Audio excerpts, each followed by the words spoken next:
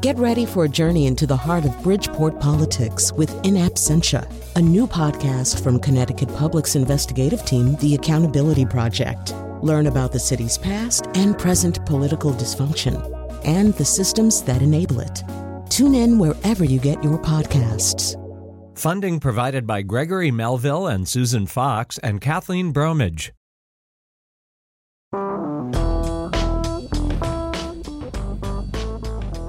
Okay, so that music is a clue, all right? This is the second time you've been given this clue. We gave you this clue last week with the Sloane Crosley show. Was that when we gave them the clue? I think so. Well, you've been given the clue again. And so in 9 years, we've given you 2 clues, but they've been recent ones. It turns out this entire show that you've been listening to for 9 years, that we've been doing for 9 years, is actually a mystery. To us, I mean. No, so anyway, if you can figure out what it's a clue to, then you should email me, I guess. Or no, tweet at WNPR Colin. That's what you should do. Tweet us at WNPR Colin. Clue might even be kind of overstating it. I'm trying to make this sound more interesting than it really is. It's interesting to us is the point. All right, so today is the 4th, and for now, for reasons beyond my control, the 4th and final, for now, episode of the Monday Colin McEnroe Show, where we're not booking guests, and we're just making it possible for you to call in. And what we're going to have you call in about, after I've said a few things, or you can call in now if you want, but I want to talk about electoral politics in 2018. I'm sitting here I'm in recovery from going to the Republican convention at Foxwoods, where they had their convention because it's cheap and there's lots of unregulated vice. I don't really know why they have it there. It's not a good place to have a convention. I mean, I'm sure it has its charms, but not a good place to have a convention. I could explain why in the show if you want. And then I'll be at the convention center here in Hartford this weekend, this coming weekend, which is the Democratic state convention. They have it there because the Democrats, they always have to their convention. Everybody who works anywhere around the convention site has to be in a union. Like even the pigeons, if there's pigeons outside on the plaza, they have to be in the pigeon union. You can't have ununionized scab pigeons around at the Democratic convention. Anyway, so what I'm really going to be asking you in just a second, but I'll do it now just so we can kind of set this up a little bit, is, we are now at a point where the 2018 political season is joined in full. We had national primaries, primaries in other parts of the country last Tuesday. Now we're having the 2 conventions here. Political geeks like me are following this stuff and have been for a really long time. But I'm wondering about the average person. Is this starting to mean anything to you? And if so, what? I'll go into greater detail. But, are you planning to vote in the primaries on August 14th? Are you angry because you can't participate in the primaries on August 14th? Are any of these candidacies starting to mean anything to you? Do you even know who the candidates are? And I think you would be very much forgiven for not knowing. Why should you know now? Anyway, our number is 860-275-7266. 860-275-7266. And as I say, I'm just sitting here with no guests and effectively no notes. So, but I'm very good at free associating. I want to tell a story, first of all, that has nothing to do with today's topic, except that it doesn't. At least I don't think it does.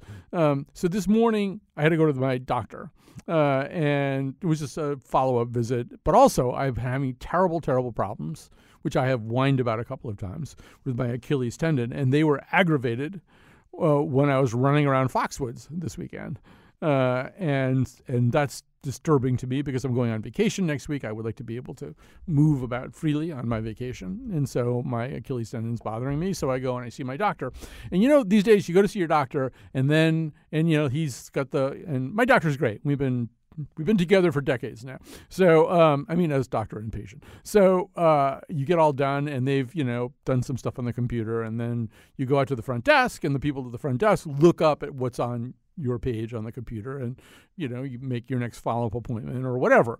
So I go I go into the front desk. I don't know why I think this is funny, but maybe you'll think it's funny too.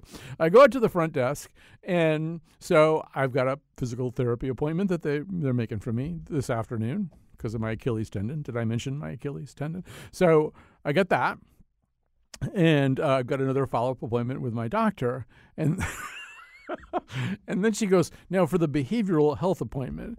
And I said, the what? She goes, for the behavioral health appointment. And I know what behavioral health is. I know what that means. And I said, am I supposed to, is that there that I need that? She goes, and so I'm guessing, because my doctor and I have been together for 20 years, and we have a very open understanding with one another. He would not have hesitated to say that to me. But I think he might have just checked the wrong box. I'm assuming that anyway, that he just checked the wrong box. But so I'm looking at it and I'm thinking, well, I could either stand there and say, I don't need a psych referral, which is never a good thing to be saying in a public environment with lots of other people. Like, I don't need a psych referral. And then I was thinking, maybe I do need a psych referral, and I've got one.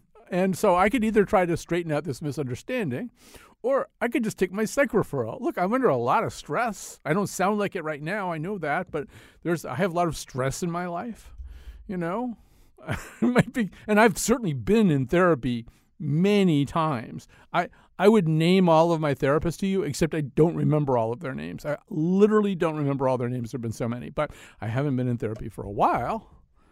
But I thought, you know what? I'm just going to take this appointment.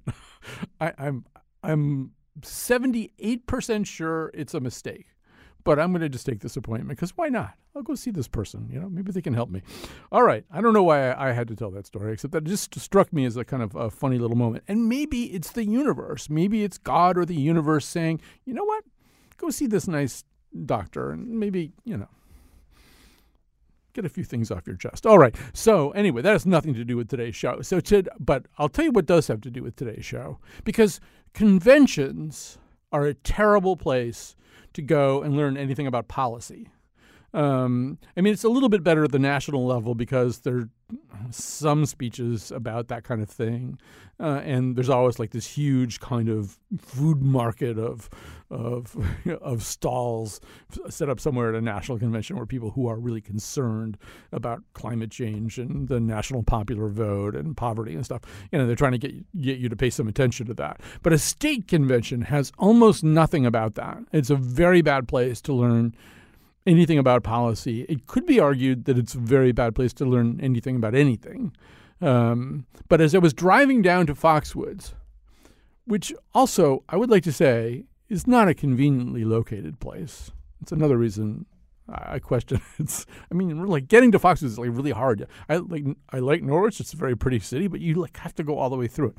Anyway, driving all the way down, there's a long drive. And so I started listening to this really interesting new podcast on Slate called Lend Me Your Ears. And what they're doing is they're analyzing the politics of a series of Shakespeare's history plays. Like, what is he really saying politically in these plays? And as the title of the whole podcast series might suggest, first and foremost goes Julius Caesar. So I was making a conscious decision. I thought, that would be a good thing I've listened to something driving down here because it's going to take a long time to get to Foxwoods. And so I thought, I'll listen to this. And so towards the end of the podcast, the host, whose name I'm pretty sure is Isaac Butler. Is that his name? Yeah, okay. The host, Isaac Butler, says this. Caesar stood as a kind of ideal monarchist, and Brutus as the ideal republican. And with both men, Shakespeare shows them as human by playing up their fallibility. He gives us a Caesar who bickers with his wife and suffers from epilepsy and isn't particularly bright. And he shows us a Brutus who doesn't seem to know up from down. Both men, the great military leader and the great senator, have become obsolete, and neither realizes it. Mark Antony is the future because what matters now is performance, charisma, the ability to give a good speech and move the crowd. When I reread Julius Caesar, it's this reduction of politics to performance that feels so prescient. Caesar suggests that politics becomes purely performative when it has been rotted out from the inside, leaving only the veneer. But what it doesn't suggest is any way to rebuild that hollow core once it's gone. Well, as you might imagine, that also seemed like God or the universe talking to me because, I mean, and this isn't any particular critique of the Republican State Convention in Connecticut. It's more of an open critique of American politics in general. But it really does kind of describe, I think, a problem that we're starting to have here and that really, one would hope, came to a head in the 2016 election. I hope it's not going to get worse than that. But anyway, I just thought, wow, that's...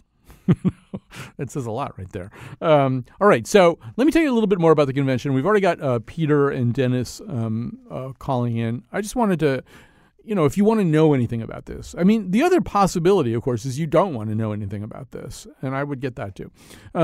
So let me say a few things that just might mildly interest you. One thing that might mildly interest you is, you might assume somebody like me, I mean, I have left-of-center politics. I'm probably more of a Bernie guy philosophically than anything else. You might imagine that I would be unwelcome at the Republican State Convention and that I would get along with people or anything like that. And then none of that's true. I mean, I'm sure there's people who hate my guts there, but in general, we of the press get along pretty much the same with both parties.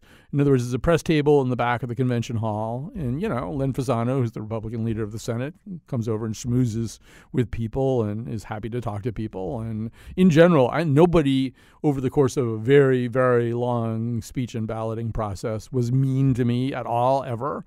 And a lot of people I was very happy to see, people I've known for many, many years, but don't have occasion to run into very often. So, I mean, that's sort of one thing to say is that I realize we're at a very polarized state in this country. And a lot of it has to do with the fact that people get on social media. People who don't know each other, never see each other, get on social media and just flame each other and stuff like that. If you actually know people as human beings, I don't know. It's hard to set a human being aside just because they wear a different team uniform from yours. So, I mean, that's sort of one thing just worth philosophically observing. I may come back to that because there's a pretty interesting op-ed piece in the New York Times this weekend about that whole idea that, in fact, that we liberals need to stop thinking so disparagingly about people who don't share our beliefs. We might come back to that. But just to sort of give you kind of a sense of how this works. So the gubernatorial nomination, there were 8 candidates on the board at the beginning of the day. The balloting process was a way of getting rid of them slowly. By the way, if you want to see a pretty good condensation of it, our own Ryan Karen King shot a pretty interesting video, which is up on the Connecticut Public Radio page of Facebook. You can kind of see a little bit of how it looks. It's hard even for an artist of Ryan's caliber, though, to completely convey how insane the whole process is. And both parties do it this way. But so you have this first ballot, and they do it by congressional districts and then towns within those districts. And so, somebody gets up and goes, East Lyme, the home of the world's greatest lobster roll at blah, cast 2 of its votes for Herbst and 3 of its votes for Boughton and 2 for Lumage or whatever. That's not an accurate total for East Lyme. But and so you go on that way. And there's 169 towns in Connecticut, so it takes quite a long time to go through that process. And it was notable also that it took even longer because in the Republican Party with 8 candidates running for governor, it wasn't as though a huge block of sentiment was coalescing around any particular candidate. So West Hartford, where I live, I was sort of interested to see, would they all kind of go for Boughton? But it wasn't. It was the same. It really sounded like a bunch of people at a restaurant ordering like different sandwiches. And it was like, okay, West Hartford has 3 Herbsts, 2 Srinivasans. I got a Boughton on rye. I got the Loretti special. I mean, like everybody was. I don't know how many votes that they have. They have a lot of delegates, but they weren't in a block. I mean, the first time around, it seemed like almost all of the 8 possible candidates got something. So anyway, so that was sort of an interesting thing to observe. Then you have a second ballot. And by this time, you've gotten rid of 2 candidates. Mike Handler and Prasad Srinivasan are gone because they have to hit 8%. If they don't, they're gone. So now you're down to 6. And so they have this other ballot. And once again, it's kind of you're looking for ways. And this time they have to hit 15 or they're gone. And at the end of the second ball and the end of the third ballot, and the Democrats do this too, although I think they even do it on the first ballot. There's what's called a switching period. So now you're looking at a board, and let's say that candidate X, who you really like, but you gave your vote to somebody else during that ballot, but you really kind of like this other person. Peter Lumage would be a good example. Let's say you kind of like Peter Lumage, but you voted for somebody else. Now you're looking at that board and you realize if you and, say, 30 other people switch their votes from whomever to Peter Lumage, you can get him over 15%, and he can keep going in the convention and he'll qualify for the primary. So there's a long period in which people who have voted one way in the second round or the third round switch their votes at the end. They go, no, going to vote this other way now. So that's a very chaotic way of doing things, but it's very typical for state conventions. So anyway, that didn't work out for Peter Lumage. He never did qualify in the second round. So anyway, that's how it works. And Mark Boughton, the mayor of Danbury, was made the winner, quote-unquote winner of the convention, the nominee, with 50% plus one vote. During that process, at the end of the third round, still nobody had a clear majority. And so there was this long period of switching, and it was sort of the kind of this drip, drip, drip process. The number 3 candidate, a guy named Steve Obsitnik, had let his delegates know that he'd already qualified for the primary. They were free now to switch to somebody else, and he kind of seemed to maybe subtly push them towards Boughton. So there was this long drip, drip, drip, drip. And people obviously want they don't want to be there for 6 ballots. They want this to work. So anyway, at the end, he got when he finally got that one more vote, a switch from somebody else to him that put him over to 50%. There was great joy. So anyway, I just maybe give you a sense of what that's like. We're going to have a lot of primaries this summer. The Republicans will have at least 5, probably 6 candidates in the primaries. They will have, coming out of the convention, Boughton, Herbst, and Obsitnik have all qualified. They are automatically on the primary ballot for August already. 2 other candidates who did not really participate in the convention, Bob Stefanowski and David Stemmerman, they are both relatively wealthy men from Fairfield County. They will run signature campaigns. Typically you hire a company that collects signatures. It's a really unwieldy, difficult, hard process. Connecticut makes it too hard in most people's opinion. But if they're going to just wind up paying a lot of money, and they'll get the signatures and they'll get on the ballot. Mark Loretti, who is one of those 8 original candidates I was mentioning, has announced today that he intends to be on the ballot in August. Well, since he didn't qualify at the convention, that means he too is going to try to go get signatures. My colleague at the Current, Kevin Rennie, told me he has quite a bit of money left over in his war chest, so he may be able to do it that way. So you're going to have big field of primary candidates on the Republican side. There will be a primary for Attorney General. There will be a primary in all probability for treasurer. I can tell you those stories as we get along if there's nothing else to talk about. And so I'm just wondering, as you behold this summer spreading out before you, there will be Democratic primaries too. There will be a long campaign through these warm summer months. How are you feeling about it? Let's start talking to people on the phone. The number, 860-275-7266. That's 860-275-7266. Do you care about all this? And if so, what do you care about? Here's Peter from Stamford. Well, I'm patient. I had 100% on my phone, and now it's down to 3% with your monologue. But anyway, it's a little humor there because I was waiting so long. But I was thinking this, that any Republican women who are running for office, if you could just, Trump is the leader of the Republican Party, the titular leader of the Republican Party. So I would Facebook message, email them, write them letters, call them, say, what do you think about Trump's views on women, minorities, and everything else for the women that are running on Republican tickets? Just contact them and ask them. Or is it just an economic thing and they don't care about anything else? I mean, that's sort of the way that I would go with the evangelistic supporters of Trump, too. They only, they have what's the problem, but especially women, because Trump, I don't think he's a big champion. Well, he knows. He flat out states he's not a champion of women's issues. And, there's no secret. He's not trying to hide anything. So honesty, at least he's honest. but Republican women, if it's not just purely economic, because Connecticut, from what I'm hearing on NPR, is just not really a stellar in any great economic shape. And I don't know what Trump's plan is to fix Connecticut. But what pigeonhole? I don't think there's too many Republican women who are running in Connecticut as opposed to like for Congress or something. Because I'd be interested in the response for that. Okay, so let me just sort of point out one thing. Sorry about your battery, but let me point out one thing that I think is sort of a flaw in what you said. I think at one point you said, I don't know what Trump's plan is for fixing Connecticut. Trump doesn't have any plan for fixing Connecticut. I don't think Trump is going to be a big story in the 2018 elections here in Connecticut. I mean, he may be a big story, and what's happened to the Republican Party may be a big story nationwide. There may be states in which dissatisfaction with Trump will drive the vote a lot. And I'm not saying it will have no effect in Connecticut, but when people pick their governor, they're picking a governor. They're not picking a governor from the party of so-and-so.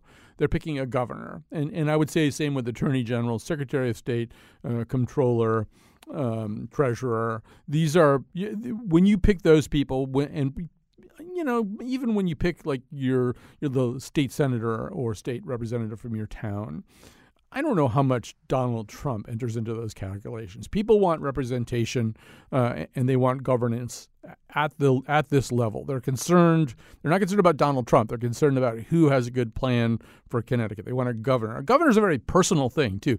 People have a much more personal relationship with their governor than they do with their U.S. senator or their representative. I mean, I don't mean face-to-face, but that person is in your life all the time. You're just sort of aware of that person in a much more direct way. So, now if you get over to the congressional races, I mean, there's only one congressional race in Connecticut that's competitive, and that's the 5th. The Democrats will almost certainly nominate tonight, is their convention for that. They'll almost certainly nominate a woman. Their two choices are, that I'm aware of, the main two choices. I guess there's the guy from New Britain, too. They could get a dude, but they're not gonna. They will nominate a woman. The Republicans have, as I understand it, two people in the field, one of whom is a woman. That's not who they endorsed, however, the mayor of Meriden, Manny Santos is his name. So I don't know if the fifth district would be the one place in Connecticut where there might be some kind of referendum on Trumpism. That would be the only place, though. And I'm also not sure how fair it is to say to a woman who's running, a Republican woman who's running for, I don't know, Secretary of State or Attorney General or something like that.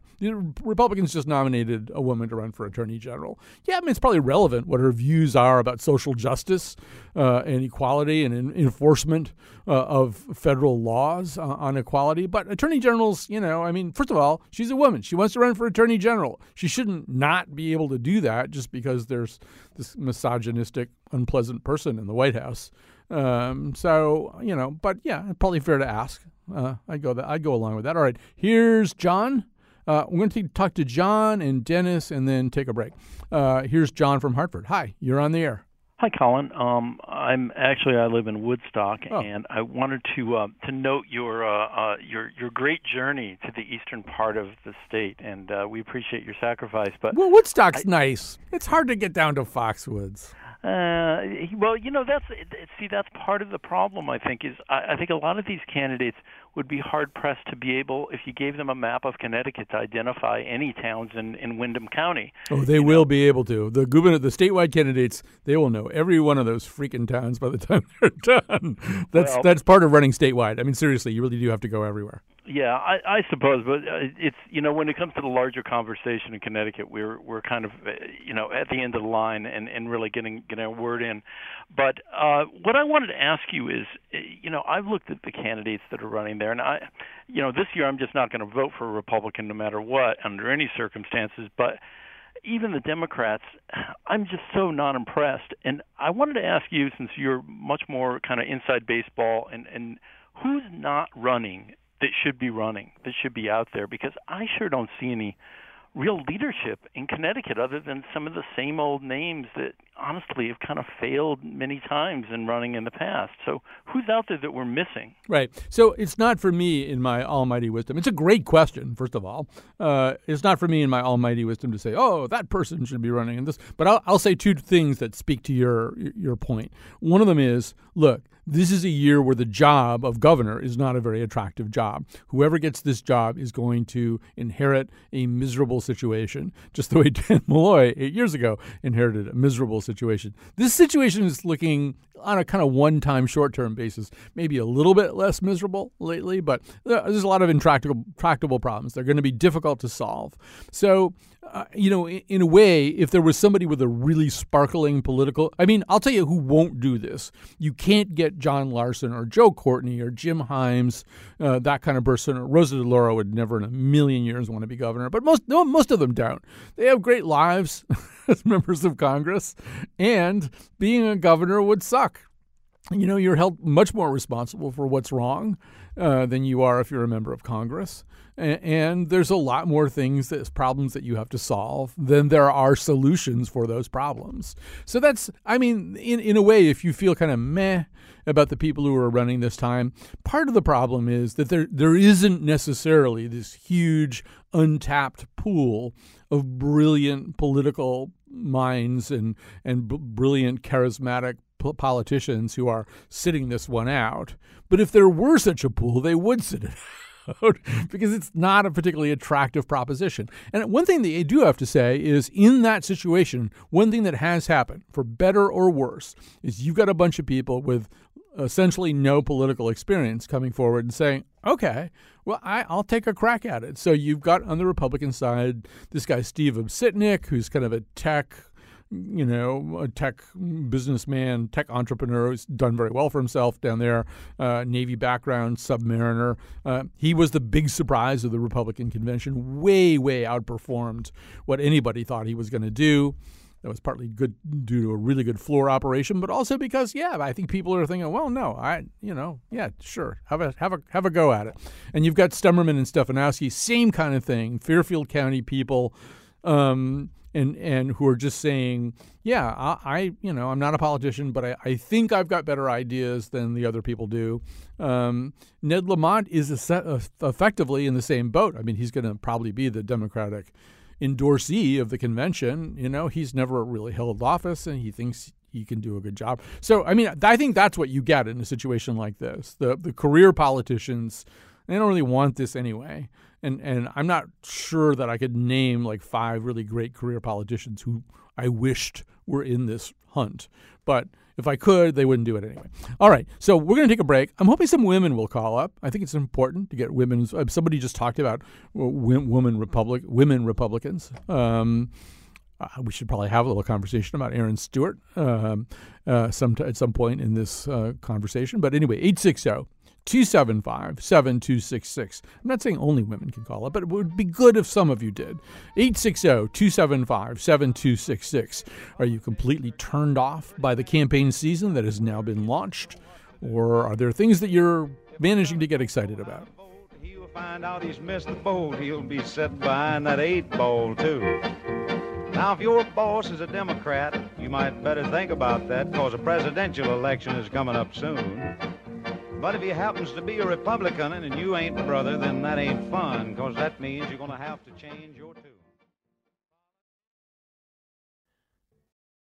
All right, we're back. It's one of those no guest Mondays. I just want to talk to you. Our number is 860-275-7266. We've got Josh Nalea waiting there on the phone just to talk to you. 860-275-7266. Let me just jump ahead. Dennis, I promise I'll get back to you, but I did say we want to get some women's voices on the air. So let's do that. Here's Jennifer. Hi, Jennifer. Hi, how are you? Just fine. How are you? I'm great, thank you. What would you like to say? Well, I just have a couple of, I'd like to make it as quick as possible. I think that the state of Connecticut is a great state. I think we have a lot of opportunities and a lot to offer. I also feel excited that we are able to vote and to choose who we want to run our state and or country. So I am excited about the upcoming elections.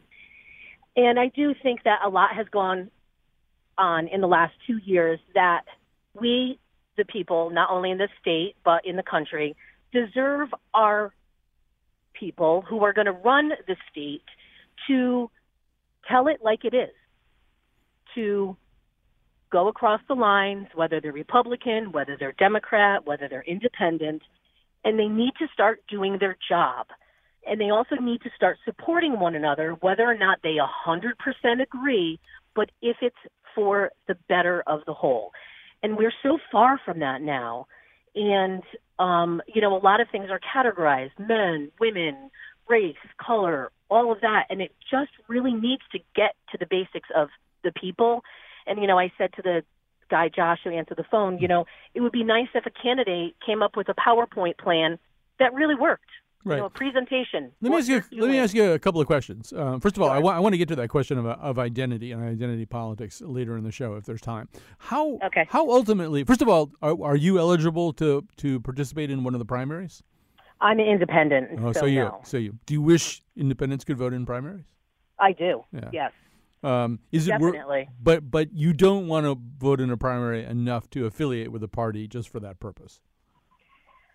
I just think affiliations have just really gone, it's just over the top now. It's just affiliate to affiliate. Right. I think we need to all be slightly independent and, look at Joe because he's done a great job, and whether or not he's, in this party or not that party, and help Helen because she's done a great job too. Right. There are at least two people named Joe running, so you should be fine. Perfect. There's Joe Markley, there's Joe Ganim. We need a Helen now. Yeah, I don't think there's a Helen anywhere. Let me ask you another question. Okay, so ultimately, if you could, by the way, you're part of the biggest voting group, not block really, but group in Connecticut. For every 4 Republicans, there are 7 Democrats and 8 unaffiliated voters. So, so if you could sort of boil it down to one very short statement on what will flip your vote, like you look at this whole field, ultimately it's going to boil down to probably just 2 candidates for governor and 2 candidates for most of these offices. There might be some third-party stuff. Oz Griebel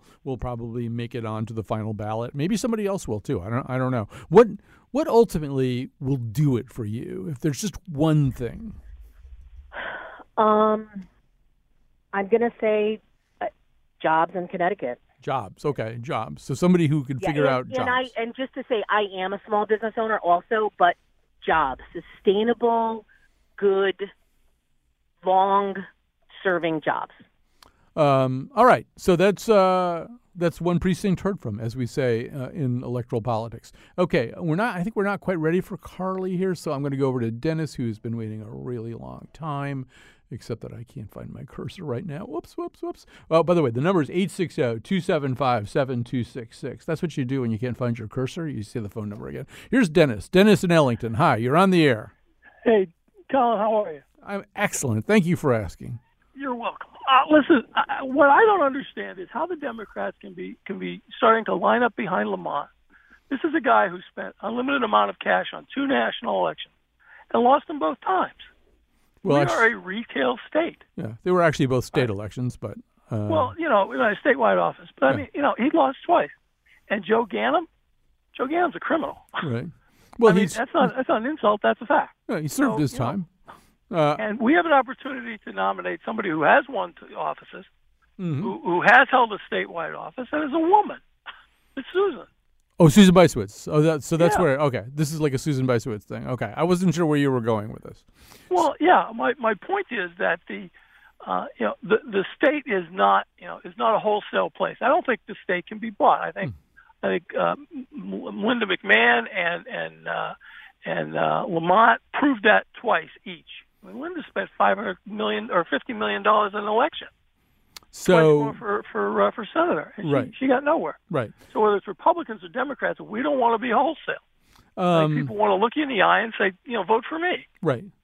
I mean, just to be fair to Ned Lamont or something anyway, the last time that Susan Bysiewicz ran, after having supported public financing as a concept, she said she wasn't going to do it, that she'd rather raise the money privately. So not everybody is like always entirely consistent about these things.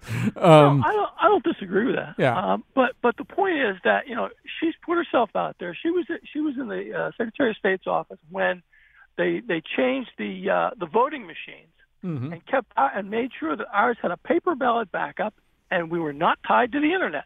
Now, she took a lot of grief for that, but in retrospect, that was a great move. Well, you certainly are a super fan. So, so what will you do if she either doesn't qualify for the primary or if she doesn't win the primary? She gets in the primary and Lamont or somebody else secures the nomination finally. I guess I'll have to support Lamont, but I can't imagine why we would think a Greenwich millionaire would get to pull us out of a mess. Who's never worked with the legislature. And Ganim, I can't vote for Ganim. I'd sit home before I voted for Ganim. So there you go. So that's the situation. That's a deal breaker for you. All right. Well, listen, Dennis. I think so. Yeah, great to talk to you. Lovely to talk to you. Let's talk to Carly. Carly's calling in from Collinsville, I believe. Hi, Carly. You're on the air. Hi. Thank you for taking my call. Excited to do so. I agree with your comments about people not voting with Trump in mind on these statewide offices, but I have a little bit of a disagreement with him having no effect. I think he will have a great effect in the number of activists that are going to make sure we get out the vote. I agree with you.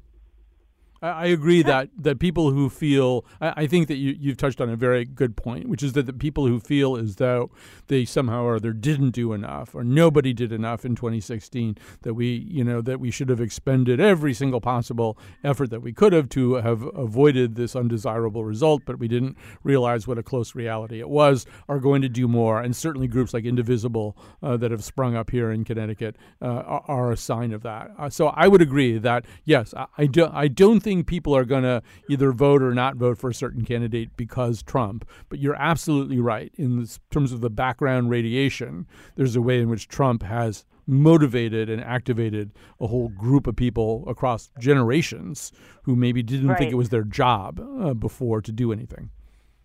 Yep. So there you go. We agree. Yeah, which is not that interesting radio, but it's nice that we agree anyway. All right. Thanks for calling in. Our number, 860-275-7266. Okay, well, let's take another Joe Ganim call. I don't mind talking about Joe Ganim. Hi, Mary Lynn. I'm sorry, Mary Lynn from, where are you from, Mary Lynn? Collinsville. You're from Collinsville. Okay. Okay. But I grew up in Bridgeport. 2 years ago, I went to my high school reunion at Warren G. Harding High School, and there was a big argument at my table because they are building a new high school, and they wanted to rename it after somebody else. The argument of most of the people at the table was, we want to stick with Warren G. Harding.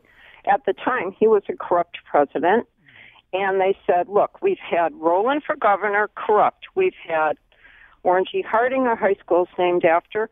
We've had Gannon, mayor, corrupt. Let's stick with corruption. So a lot of the people on the table probably would not be surprised that Trump got in. And I completely, after being amazed at how popular Rowland remained and other convicted politicians, I would say that my guess would be Gannon. The only monkey wrench is that Lamont volunteered at Warren G. Harding High School. So I don't know where they would go with that. Right. So this is like a completely Bridgeport-centric view of things. Well, no, I'm a little bit confused. I want to go back to the reunion or whatever that was. So what were the other ideas besides Warren G. Harding? For the new, well, I think a lot of the people, it's very diverse high school when I went there. A lot of the people wanted it to be named after Obama, but he wasn't dead yet, so that kind of threw a monkey wrench in that idea. I think you're still allowed to do that, but maybe it's just too soon anyway. Yeah. Yeah. So the whole idea was like somebody not like, I mean, it's kind of funny that it is Warren G. Harding.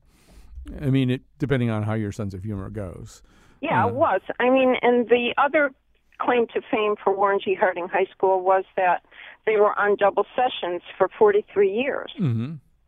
And so that was like the two things of we had a corrupt president and we were on double sessions longer than any other place in the country. Right. Like double sessions mean like there's not enough space for the... Right. Yeah, okay. They built an addition when I was a senior, but before that was a huge deal that some of the students had to basically leave school in the evening, like after dark, and go home. So, Mary Lynn, as an expert in behavioral health, I'm going to make an assessment of you. It's really an assessment of an entire group of people. I feel that you could move to Collinsville, you could move to Paris, you could move to Kathmandu, Nepal. You would still be from Bridgeport. You'd still be thinking Bridgeport thoughts. I think Bridgeport leaves a very special mark. I'm not going to say... Mark Twain, by the way, called Bridgeport Bilgeport, which is also very popular. All right. Well, you'll be Bridgeport forever. You can take the girl out of Bridgeport. Apparently, you can't get the Bridgeport out of the girl. All right. We do need to take a break. Adrienne, hang on there. We'll get right to you when we come back. And we'll take some more phone calls, too.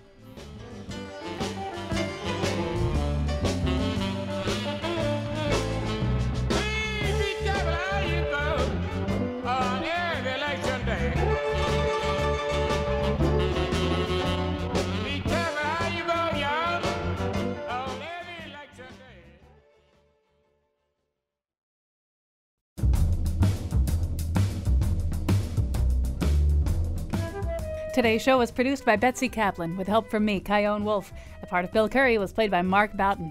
On tomorrow's show, Gravity. And now, back to Colin. All right. Great to have Kyone Wolf back. She was off for most of last week. So we got the whole team here today. And Josh Nalea is taking calls. Betsy Kaplan, yes, is producing this show. And what am I supposed to do? I'm supposed to talk to Adrienne. So we got a whole bunch of calls on the board here. I had a couple other ideas I wanted to bring up, but you know what?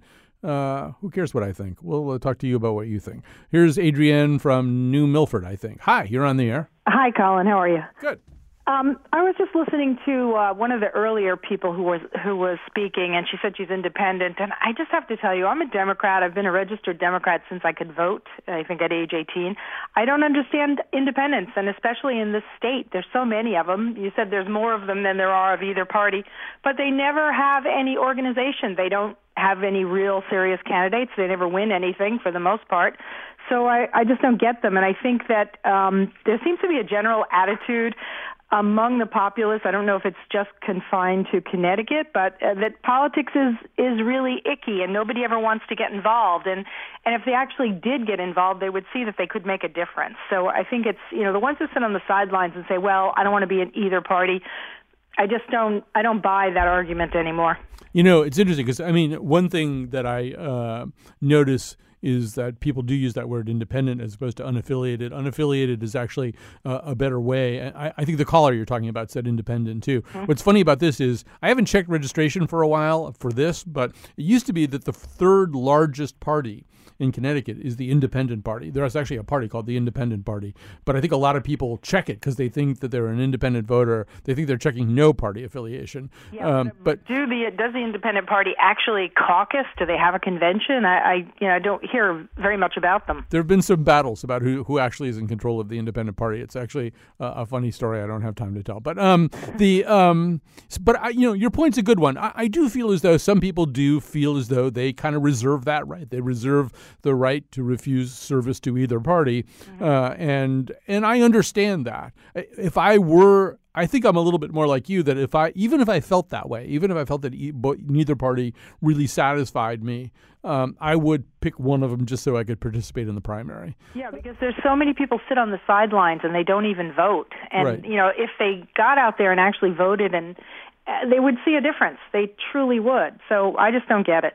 Also, if I were the Republicans, I would have an open primary because, their base is so small. They're depriving themselves of a chance to talk to a larger group of voters. All right, so let's go. Well, I'll just kind of go down the line here. Am I permitted to do that? So here's Raymond in Cromwell. Hi, Raymond. You're on the air. Thank you. I'm a Republican. I'm a registered Republican. I am opposed to Trump. And three callers before it said, or you mentioned about down ticket stuff. Yeah. Our state rep, Christy Carpino, before the general election, I asked her if she supported Trump. And she said, yeah, we're stuck with him, kind of like the guy who used the euphemism for a body part. Well, he's we're stuck with him. You're not stuck with him. You have to, vote your conscience if you have one. And I believe, we all do. And, Trump has lied on so many issues, and he's not fulfilling any of the, I'm not sure what they are. I'll leave the euphemisms go, but definitely I'm not supporting her. So, how about anybody else? Now, it is true that at the state convention where I just was, there was no disavowing of Trump among the Republicans. I don't think anybody did anything like that among the 8 gubernatorial nominees. But I mean, that doesn't mean. I think that would be a very very difficult environment in which to disavow a Republican president. But I don't know. Are you excited about anybody running for anything here in Connecticut? I like to. Your silence speaks words. Up for election, I find myself supporting a lot of the Democrats, and that the fact that, I'll put it in Spanish, the women seem to have more cojones than the men. Right. And speaking up against Trump. And if you have nothing to lose, it's profiles of whatever, lack of courage, profiles in cowardice. Yeah. And also, my last quote is the Stephen Decatur thing. Uh-huh. My country, may she always be right, but my country always, right or wrong. Yeah. It's not my president, may he or she always be right. It's, you have to vote your profile and courage. There you go. Thank you. I'll let other people talk. Okay. I'm being told I can't actually see what Shelley's question is, but it looks interesting. All right. Here's Shelley in Middlebury. Hi, Shelley. Hi, Colin. How are you? Good. I have to say, I don't participate. I always vote, but in all the elections, from my town all the way up to the presidential election. But I don't know much about Susan Bysiewicz. And she's a woman running for governor. Is she a progressive? What's her platform? I looked her up on Facebook, and I looked through what she said about the issues. But I wanted to know, you're really into politics. You know more than I do, particularly at the state level, about what's going on. Tell me about what you think of her. Well, I mean, I can see why they were daring me to take this call now. So, Susan Bysiewicz, the first thing you need to know is everybody in the Democratic Party is currently calling him or herself a progressive. They are all invoking that word. They think it's a good word. I don't necessarily know that they've mapped a specific set of meanings onto it. I think they just know that they should say that they're progressive. So Ned Lamont said he's progressive. I assume Susan has said that she's progressive. Luke Bronin was saying everybody was saying they're progressive. I think it's a word that has temporarily been emptied out of its meaning. What progressive really should mean, I think, is if you're truly a progressive, you're in favor of a significant redistribution of resources, influence, and power. I agree. The Bernie Sanders message was a progressive message that you really mean that things can't stay the way that they are, that people who have less should get more, both in terms of resources, influence, power, all those things. I don't think any of those. Is there anybody running for governor that you think meets those qualifications? No, that's an easy one. No, nobody is anything like that. I certainly don't think Susan Bysiewicz is anything like that. No, okay. I think in terms of, I'm not going to make any big pronouncement on Susan Bysiewicz's campaign right now, because I think that's what this summer is for. Assuming she qualifies for the primary, there's going to be a campaign, and she can lay out her positions. I've known her for a very, very long time. I've covered some of her other campaigns, and I certainly covered her time as Secretary of State. But and there are various conclusions one might take away from that history. But I say she hasn't been in office for about 8 to 10 years. So let's start the clock all over again. What kind of story can she tell us about exactly the kinds? You're asking all the right questions, Shelley. I don't know if you're going to get your answers, but you're asking all the questions that a voter absolutely should ask. And you're trying to do the things that a voter should do. So first of all, I just completely applaud that. The summer is for you to try to get those kinds of answers, and presumably, well, you either will or you won't. I mean, candidates don't always really tell you everything that you want to know. So we have to stop here. I dare not take another call. It's too bad, too, because I had a whole other thing I wanted to talk about representation. I mean, Republicans in Connecticut often get a lot of grief because they don't nominate candidates of color. But Democrats don't do that much better, to tell you the truth. It's a conversation maybe we'll have on another day. I mean, there are other people who say, well, that's not important. May the best person win. Of course, that kind of rhetoric has been used to justify all kinds of discrimination in the past under the rubric of, oh no, it's really just the best person winning, as opposed to people who just don't get any opportunities at all. But as you can see, that's a conversation for the beginning of a show, not the end of one. Thank you very much for listening today. These have been fun, these call-in shows. I don't know, who knows, maybe we'll keep them going. Let us know if we should. Colin@WNPR.org. You can email me there, Colin@WNPR.org, or tweet at us at WNPR Colin.